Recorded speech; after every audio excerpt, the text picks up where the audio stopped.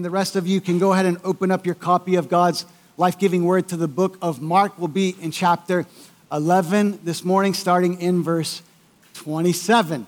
And as you turn there, let me just welcome everyone to the gathering of Redemption Hill Church. My name is Tanner Turley. I serve as one of our pastors. So whether you're in the room, worshiping online, wherever you are, we are thankful that you've chosen to come to worship and not just see some people, but have a face-to-face encounter with the God who made everything, including us, and has a purpose and a plan for each one of our lives.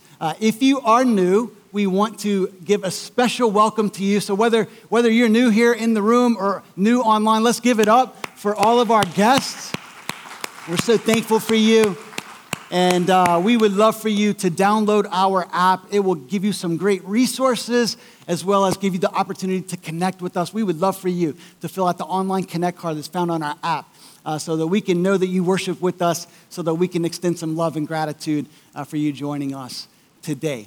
Well, I am excited to continue our Follow series in the book of Mark as we turn to Mark chapter 11 and look at this truth of Jesus being our cornerstone.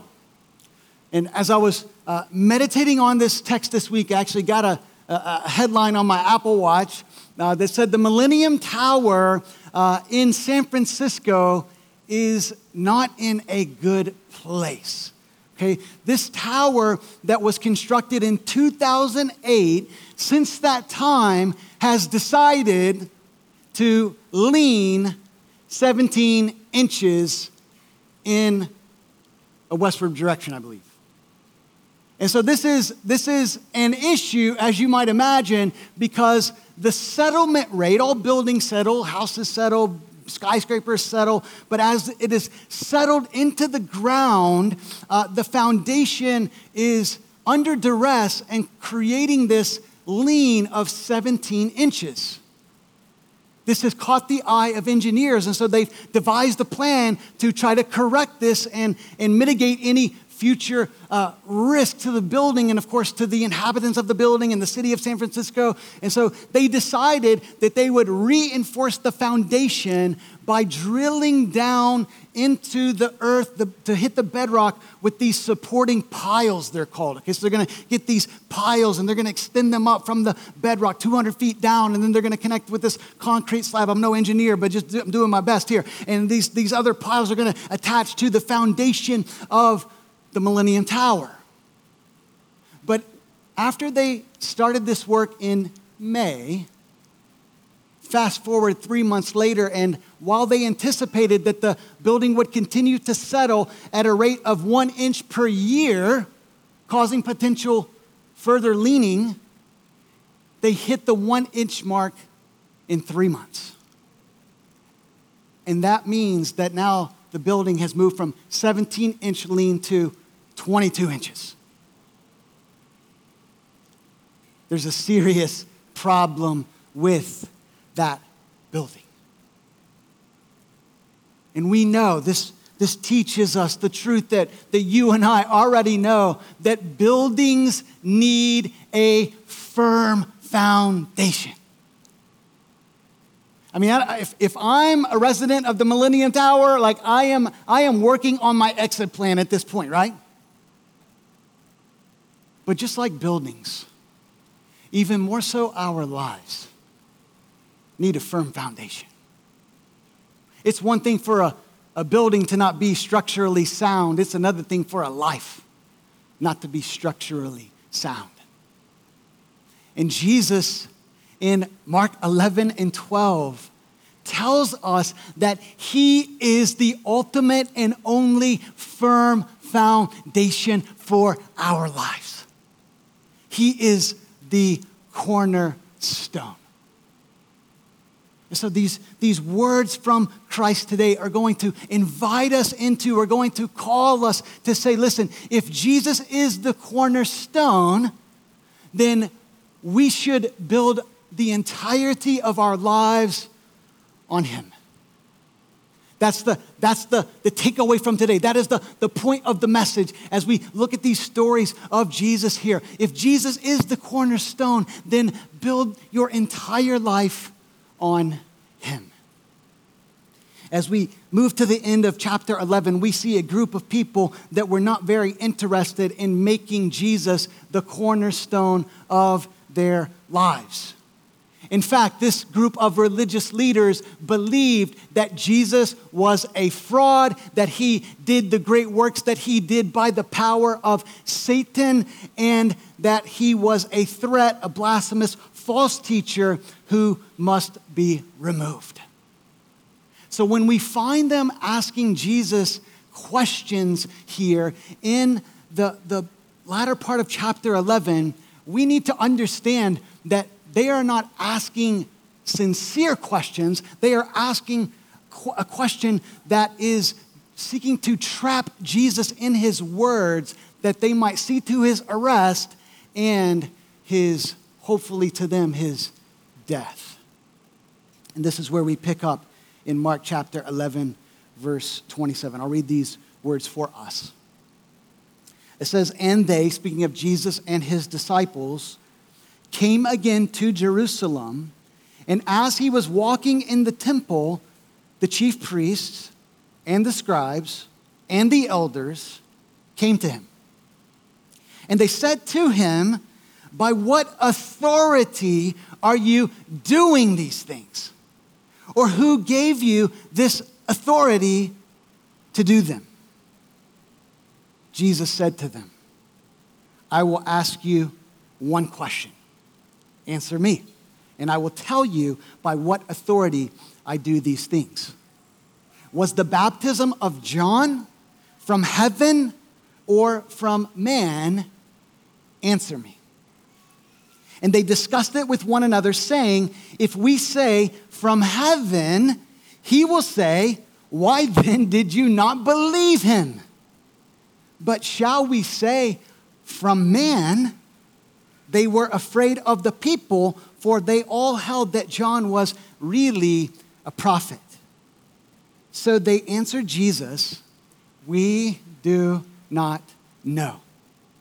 And Jesus said to them, 'Neither will I tell you by what authority I do these things.'" We need to see in the sequence of Mark's gospel that we have hit what we now refer to as the Holy Week of Jesus' life.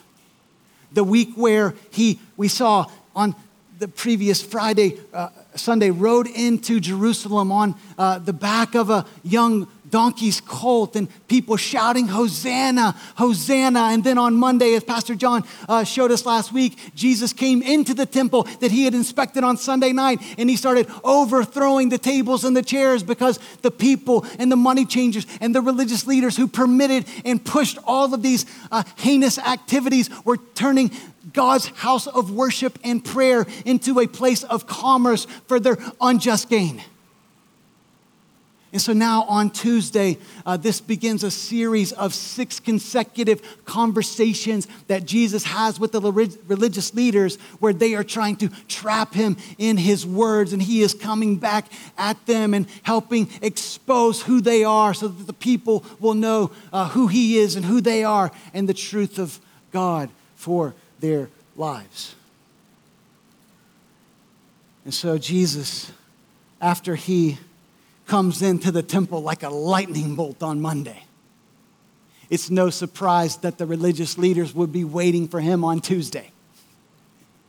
What we find here in verse 27, it says the chief priests and the scribes and the elders came to him. What you need to know is this is the full range of the religious establishment of the people.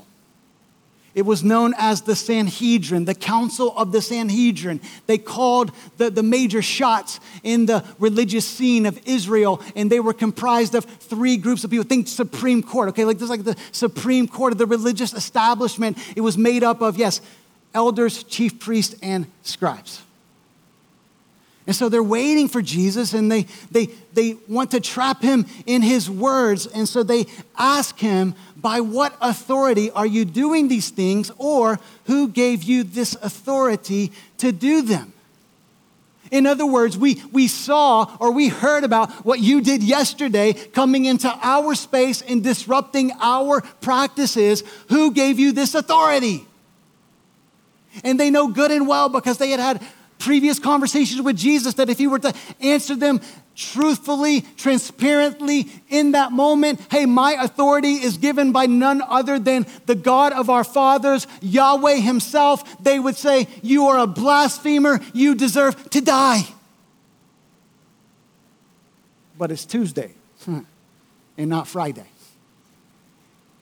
So Jesus doesn't answer their question. He answers their question with questions, but before we get to that, we need to come back to this issue of authority. The issue of authority runs all throughout the Gospel of Mark. The religious leaders are essentially saying, hey, you have no right to come in here and mess up our temple practices. We don't care that the Bible said that the temple should be a house of prayer. Listen, that you can pray elsewhere. We're going to make some money while the getting is good. And so they question his authority. But as we've seen throughout the Gospel of Mark, if we were to run through these chapters, we would find that Jesus does not simply have the authority over what happens in the temple, which is the implicit conclusion of his actions the day before. But Jesus has authority over sickness, Mark chapter 1, verses 29 through 34. Jesus has authority over demons, Mark chapter 1 and Mark chapter 9. Jesus has authority over nature. Just watch him walk on water, Mark chapter 4, verses 35 through 41. Jesus has authority in his teaching. We've never heard a person, a man, speak like this before. And not only that, Jesus has the authority to ignore the tradition of the religious leaders when they contradict the word of God. Mark chapter 7, verses 5 through 13, so much so that he has the audacity to reinterpret the sacred day and practice of the Sabbath, saying, you need to understand the Sabbath in relation to me because I am the Lord of the Sabbath. And if this doesn't make you lean in to the authority of Jesus Christ, let's not forget about the beginning of Mark chapter 2 when a paralytic is brought through a roof and Jesus not only heals him, authority over sickness, but Jesus forgives him, displaying that he has the very authority of God himself. Jesus has complete authority. Make no mistake about it. And so I don't know about you, but probably the average person, the average pastor preacher would say, hey, you're questioning my authority? Let me give you a little bit of my track record. Do you remember the healings? Do you remember the demons?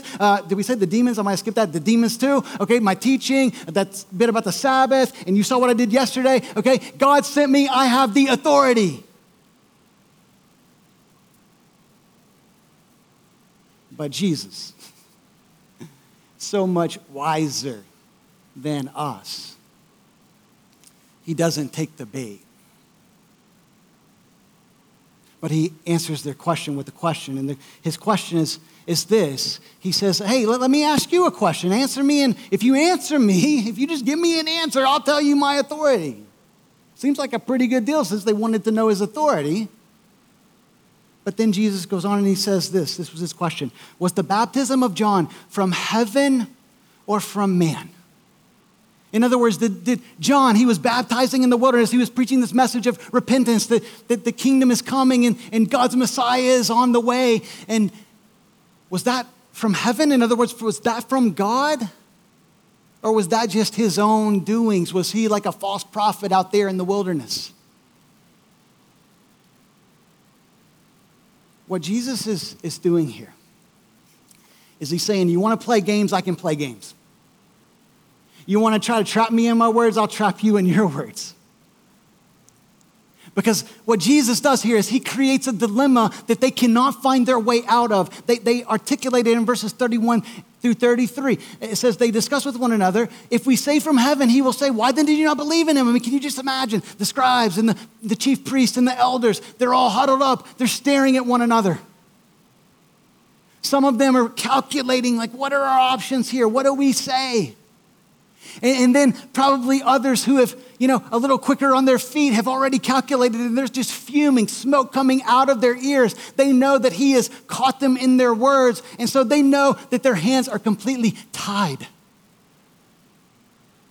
And they say, listen, if we say from heaven, he's going to say, you should have believed in him. If we say from man, then we're in another tough spot because we're trying to get the people to rally behind us against him. But if we say that John's baptism was from man, then everyone's going to be upset with us because everyone believed that John was a true prophet from God.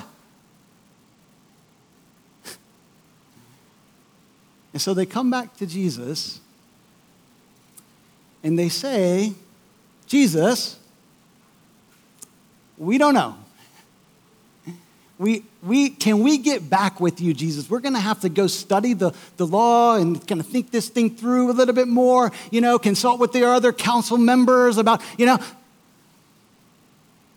And Jesus says, okay. Me too. No answer from you, no answer from me.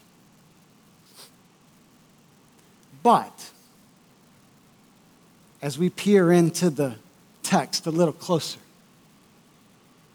what we find, because we are not starting in chapter 11, we didn't just show up in the temple on Tuesday. We've been reading the entire Gospel of Mark. And if you just showed up this Sunday, I'm going to give you a crash course on what Jesus is really doing here, because think about it. Jesus could have asked 1,000 questions here. He didn't have to go to John the Baptist. But for Jesus to highlight John the Baptist, who the religious leaders just exposed, hey, everyone believed that he was a prophet from God. And let me interpret that. We believe that what John did was legitimate and what John said was true. You see where I'm going here? What did John say about Jesus? There's one coming. I'm not even worthy to get down on my knees and untie his sandals. There's one coming who I baptize you with water, and you can understand that because you're just seeing it before your eyes. But guess what? I'm covering you in water. He's going to cover you with God himself, the Holy Spirit. John would say in other places, behold, the Lamb of God who would take away the sin of the world. He must increase, I must decrease. I am the voice of one crying out here in the wilderness, prepare the way of the Lord. Prepare the way for God himself. Jesus is God. That's what John the Baptist said. So Jesus is so smooth, not only to not answer their question, but to not answer their question in such a way that he didn't incriminate himself in their eyes, but also to answer their question, I am who I say that I am. Wild. But then we see Jesus was not done. I mean, it's like about mic drop moments. Or like, John, heaven, man, nope, drop the mic, I'm out of here. But Jesus actually takes the conversation and he goes on the offensive to the religious leaders. And again, I think we need to understand that, yes, these are words of judgment that we're going to read in this parable that we know as the tenets, but in every invitation, in every indictment, there's an invitation. Don't miss that. The reason that God exposes our wrong thinking is because he wants us to have right thinking. The reason that he exposes our rejection of him is because he wants us to receive him. And this is what we see in the parable of the talents. Let's read it together. By the way, a parable is a story that communicates a spiritual truth by way of analogy. That's a very, very simple definition of a parable, and I hope it works for you today. Okay, so this parable, this story, this communicating a spiritual truth by way of analogy. What does Jesus say? It says in chapter 12, verse 1. And he began to speak to them in parables. A man planted a vineyard. Let me just stop right there. Vineyards were very common in ancient Israel. Everyone would have known what Jesus is talking about when he says vineyard, this large collection of vines that's producing grapes, not only because they saw them regularly, but because they had read the Old Testament where God describes his relationship with Israel like that of a vineyard owner. That the people of God are the vineyard. We keep going. A man planted a vineyard and put a fence around it and dug a pit for the winepress and built a tower and leased it to tenants and went into another country. When the season came, he sent a servant to the tenants to get from them some of the fruit of the vineyard. And they took him and beat him and sent him away empty-handed. Again, he sent to them another servant. And they struck him on the head and treated him shamefully. Verse 5, and he sent another, and him they killed.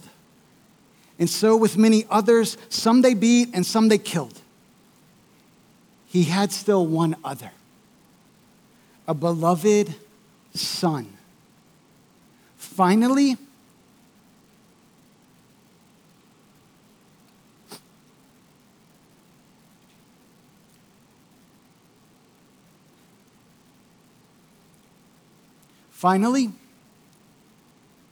he sent him to them, saying, they will respect my son. But those tenants said to one another, this is the heir. Come, let us kill him, and the inheritance will be ours. And they took him and killed him and threw him out of the vineyard. Then Jesus asks, verse 9, what will the owner of the vineyard do? He will come and destroy the tenants and give the vineyard to others. Have you not read this scripture? The stone that the builders rejected has become the cornerstone. This was the Lord's doing, and it is marvelous in our eyes. And they were seeking to arrest him, but feared the people, for they perceived that he had told the parable against them. So they left him and went away. In this parable, we have several allegorical features, which is not super typical of most parables. Most parables, sometimes we want to press the details. Let me give you a little tip for when you interpret the Bible on your own, okay? A lot of times we want to kind of press the details and find like correlations between everything in the story. That's usually unwise when we interpret parables because, again, parables have one main point, and we find, this one does too, we find the one main point in verses 10 and 11 where Jesus says, he ties it all together, quoting the Old Testament, which they really loved, which helped them to not be able to refute it and everyone else to understand it. The stone the builders rejected has become the cornerstone. But in this story, there are several points of comparison. You could call them allegorical points of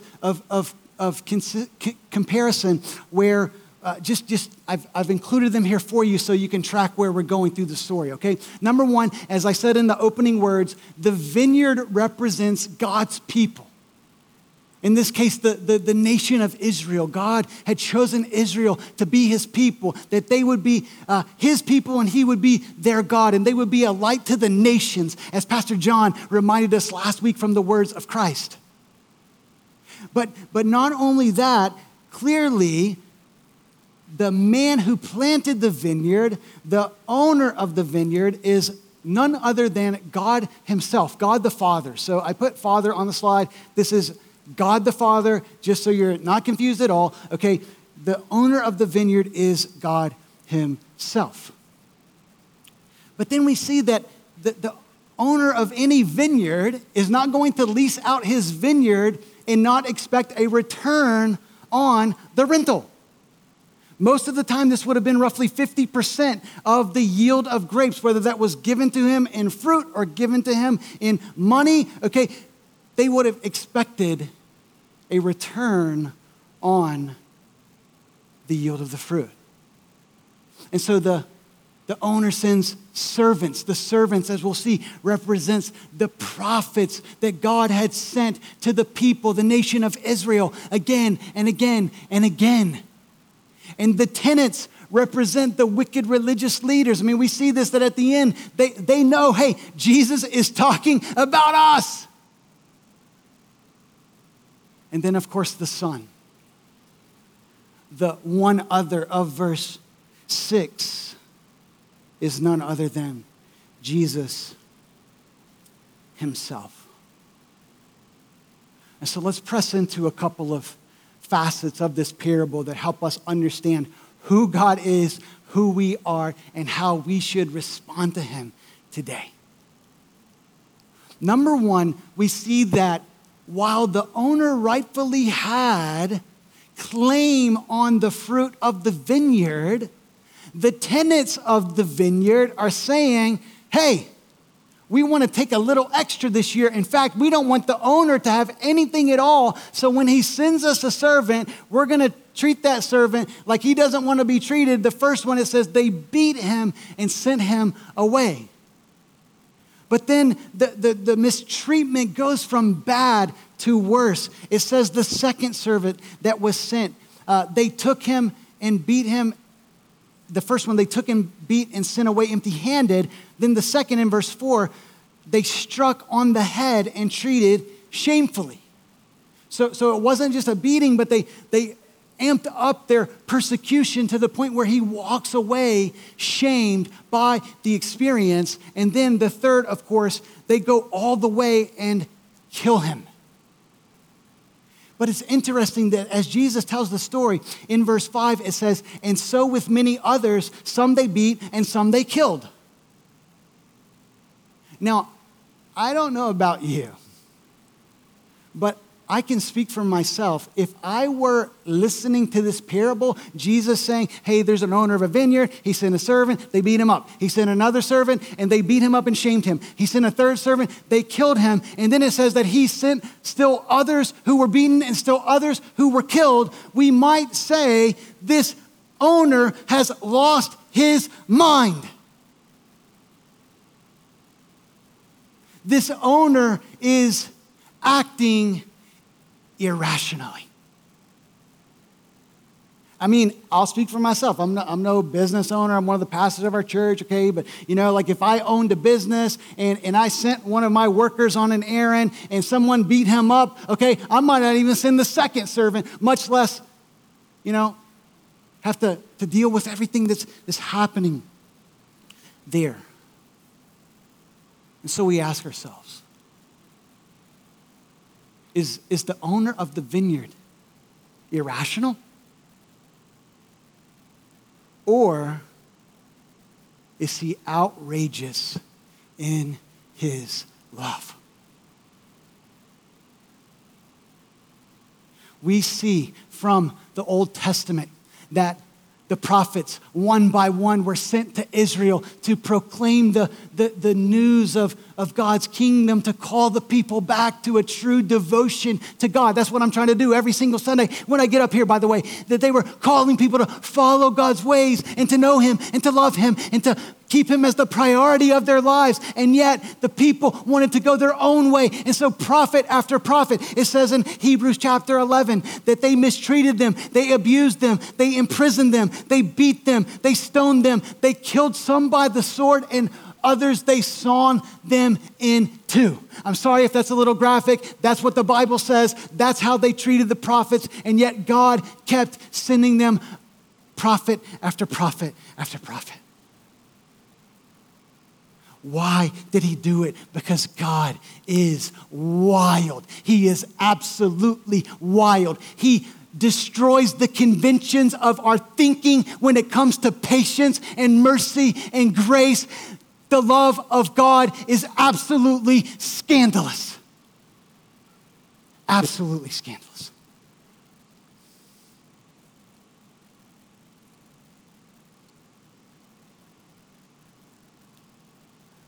But it gets more scandalous than just sending prophet after prophet after prophet after prophet after prophet. Because verse 6 tells us that the owner of the vineyard says, hey, there's one more. I have a son. And maybe, just maybe, if I send my son, they will respect him. If they're going to listen to anyone, and what's the point? The point is, what was their view of God? How they treated the servants was a reflection of how they were treating the owner of the vineyard. This is why he sends his son. If they're going to respect anyone, it's going to be my son, because it will show if they respect me at all.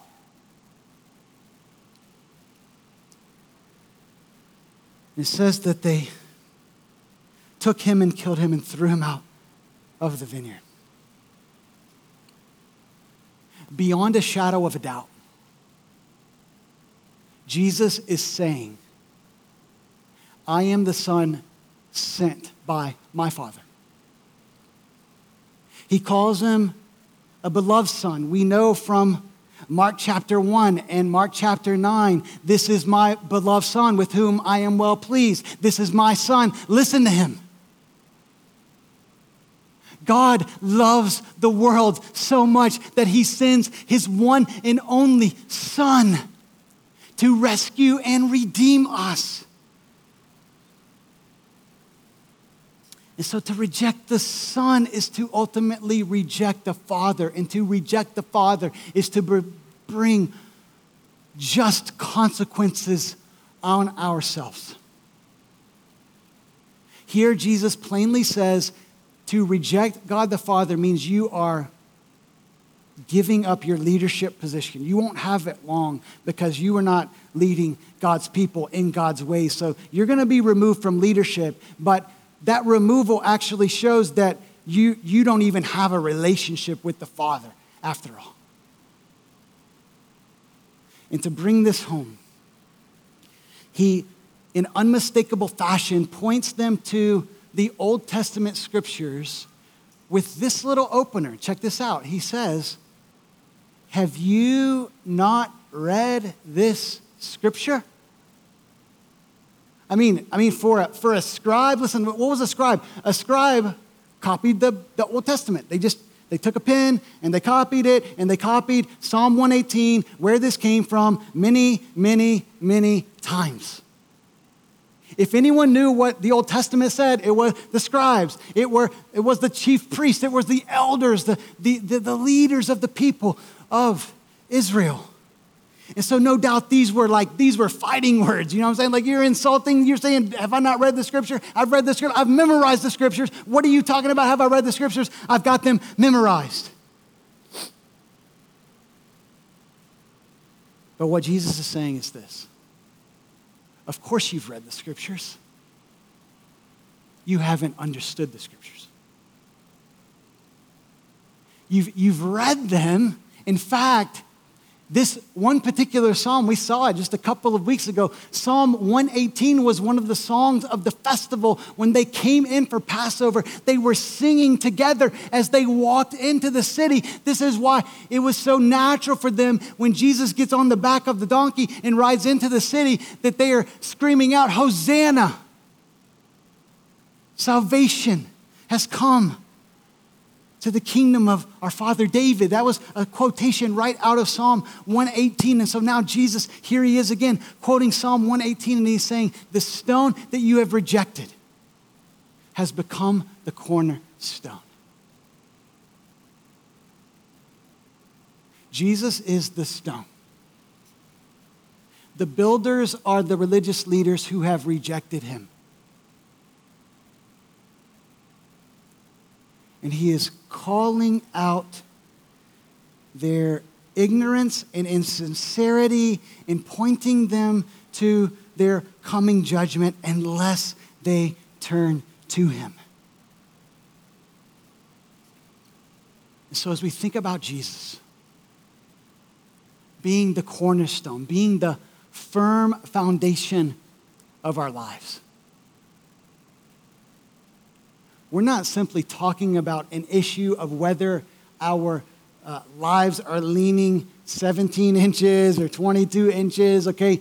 Listen, apart from Christ being our cornerstone, our lives are sure to crumble to the ground.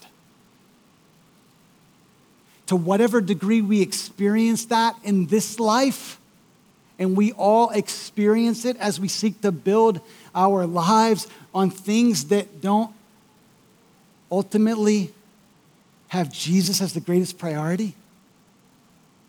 But then ultimately Jesus is saying, if you don't build your life on me, you are going to be headed for the same destruction as these religious leaders unless they turn and see me as the very cornerstone of their lives. And so I want to ask you today, as we consider Jesus the cornerstone, are you building your life upon him? How firm is the foundation of your life?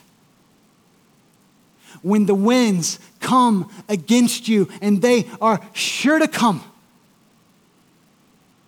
is your life standing firm, standing tall, because Jesus is your foundation? Let me ask you today, how strong is your relationship with God?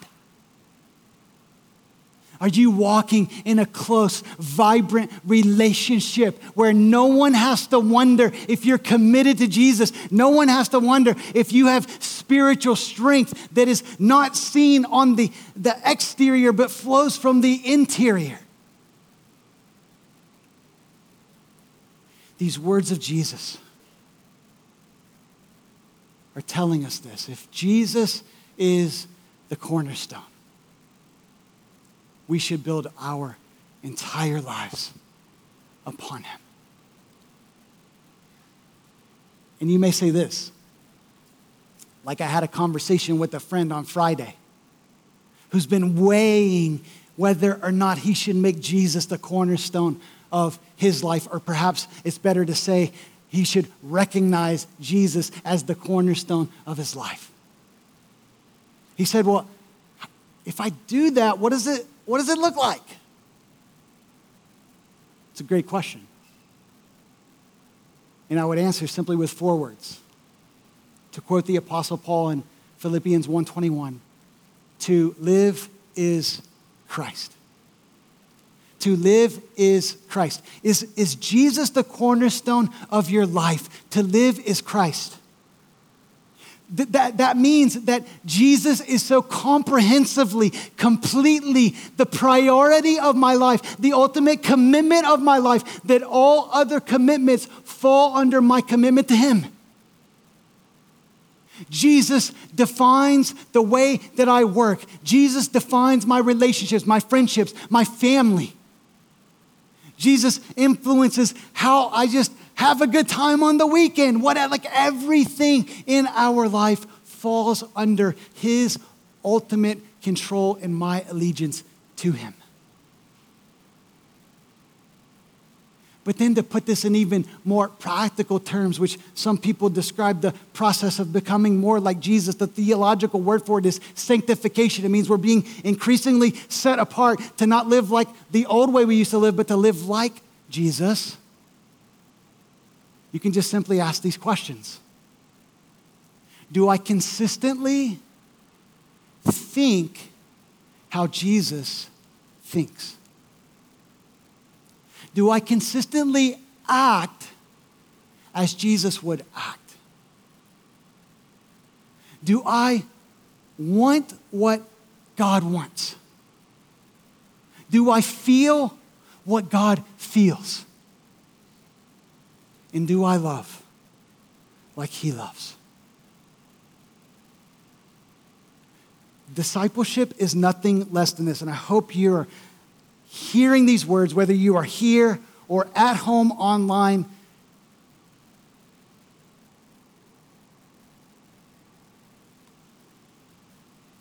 To follow Jesus is to be all in, all the time. All in, all the time. These are not my words. These are the words of Christ. If you want to follow me, put your hand to the plow and don't look back. If you want to follow me, deny yourself, take up your cross every single day and follow me. Jesus is the priority. He's who I'm living for. He's influencing everything about me. And so I just want to lead us in a time of prayer as Pedro and the team come to lead us in a song. And I just want to give you a moment of space to pray and to say, God, would you help me see how I am building my life upon you? And where are the gaps? Where are the areas that I need to bring in line with your intention and your plan for my life? Just ask God to speak to you now in whatever ways that you need to be all in all the time to build your life on the cornerstone of Jesus Christ, to experience the firm foundation, which the next verse said, this is God's doing and it is marvelous in our eyes. That's the beautiful thing. Listen, church, when you make Jesus your cornerstone, there is nothing but marvel ahead, because it is the most wonderful thing, the most amazing thing that we could ever do.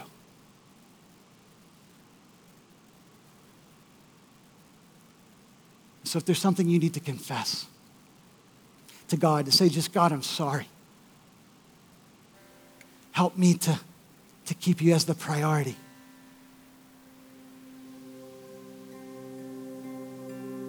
Confess it to God right now.